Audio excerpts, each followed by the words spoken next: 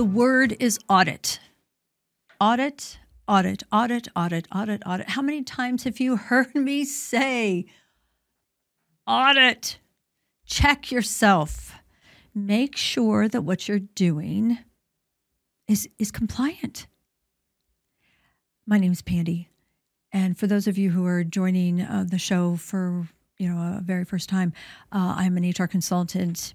I'm here in the Cincinnati market, and I work with companies that have employees from Hawaii to Massachusetts. So my specialty is compliance and regulatory.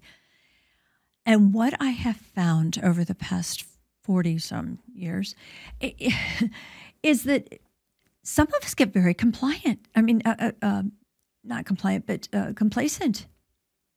Some of us just get so comfortable with doing the same thing over and over and over again that we fail to remember that maybe we've made some shortcuts. Maybe we aren't quite as thorough as we used to be or should be.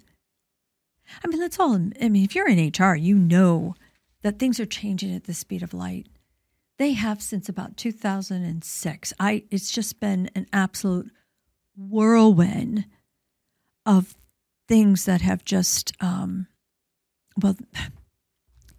have a job. I'm very safe. Let me just say that. But here's the deal.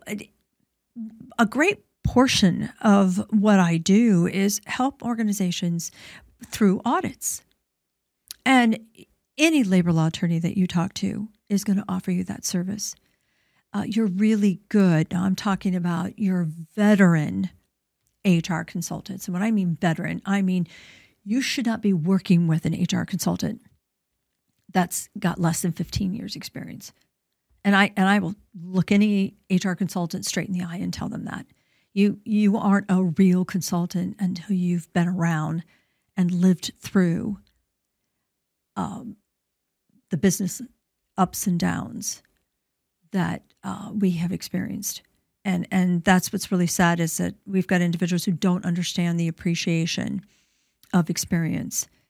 But audits have taught all of us that even with experience, you got to do things correctly.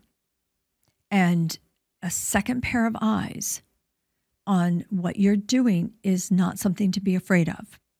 And probably the easiest way to do this, to say this, is, look, how many of you have CFOs or controllers that have to go through bank audits?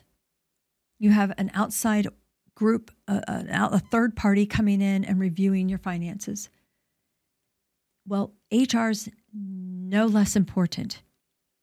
So what I thought we'd do is just kind of go over what I call the fundamental audit, just the very basics of what you should be looking at. And I'm talking about any size company. We're not talking about deep stuff. I'm talking about the foundation for a company with 2 employees, 50 employees, 100 employees, the basic stuff. And that starts with your personnel files. If you don't have personnel files, then you're already out of compliant. The Department of Labor requires that every organization that employs just even one person have and maintain 12 different pieces of information on that individual. Now, what's interesting, and we've talked about this in earlier podcasts, the DOL is not going to tell you that you have to have it in a certain format. They're not going to tell you that you have to collect it in a certain format. But if they ask, if the EEOC, Wage and Hour, OSHA, any of their organizations that are up underneath the Department of Labor, if they ask you for it, you are required to provide it. And many of you do so through a personnel file. But with that, understand, and if you haven't been listening to our podcast, go back to the podcast. I did it quite a while ago, earlier in the year, I believe, here in 2023, that we talk about the 5 different files you can have on every employee. The one we're talking about right now is the personnel file. And the reason I'm saying this is because not everything, not all the information that you collect or that you have on an employee can go in a personnel file. So your audit is actually focused on, number one, do you have it? Do you have the basic information that the Department of Labor requires? But are you also adding prohibited information in that personnel file? And if you are, that needs to be pulled. That needs to be kept in another place for another reason, maybe even another entity, another organization, another division of the Department of Labor or someone else. But personnel files is where I start. What are you collecting? And then within that conversation, a good labor law attorney or an experienced consultant is going to be able to look at what you're using in that personnel file. And they're going to be able to tell you, hey, this form is not compliant, or the way you're gathering this information is not legal. Or do you have Social Security numbers in the wrong area? I remember distinctly looking at a client here this past year, and she was collecting, she actually had a form that one of the previous managers had collected on everyone, asking them their medical conditions. And I said, well, just for curiosity, why would you need to know their allergies? And she said, oh, because he liked to eat peanuts. And so he wanted to know if anyone else had a peanut allergy. I said, oh, okay, I can see why he thought that was justified. But the dilemma was he wasn't just stopping there, because if somebody's going to report, if you're going to ask allergies, you're not specifically asking, are you allergic to peanuts? He was getting all of their allergies, which might include allergies of medications. But the point was, it was a question you can't ask and keep in personnel files. It's that you just don't ask that kind of stuff.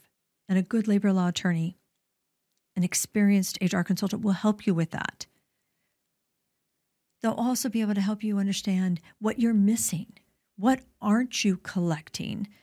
Like beneficiaries on life insurance policies, beneficiaries on HSA accounts if you're collecting the paperwork. Things that are relevant and important, but that can slip between the cracks. Second, what about your handbook? Now, some of you are going to say, well, I don't even have a handbook. Well, and that's okay. There is no federal or state law requiring that you have an employee handbook. But if you do, when was the last time you had someone take a look at that? In my fundamental audit, that is top on the priority list. Because what we want to do is make sure that you've got core, and I mean core, employee policies, the non-negotiables that are somehow wrapped around a law of some sort, either by the EEOC, wage and hour, maybe even just, Title VII, but somehow they're non-negotiables. And employees all need to understand that if you're going to operate as a professional, substantial business, hey, I have to abide by these laws, so you need to be aware that I don't tolerate harassment. I provide equal employment to all. I employ everyone by at will. There are core policies, and having your handbook reviewed at least once every 2 years. I say every year, but have it looked over. That's definitely a part of a fundamental HR audit. Then we can go, number 3, let's slide over to your I-9s. I had an organization email me the other day and say, hey, what if we don't have I-9s on everybody? Can we just skip it? An audit will help you understand how to handle these kind of questions and make sure that you have everything. Because remember, I-9s are overseen by Homeland Security. The Department of Labor has nothing to do with them. And how we maintain, retain, even obtain I-9s is very different and very specific. I-9s are important.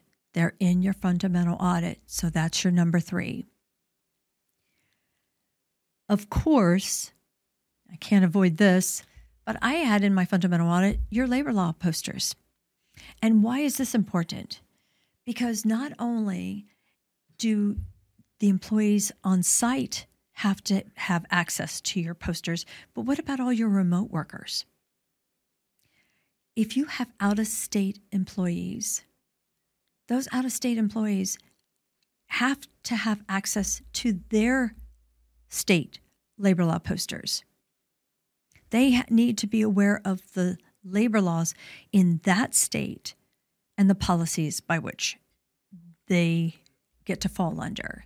Remember, California and New York, Illinois, they are so different than a state like Ohio or Arizona or, Wyoming, Utah. They are so different. But you have to communicate that stuff. So putting a second pair of eyes on that.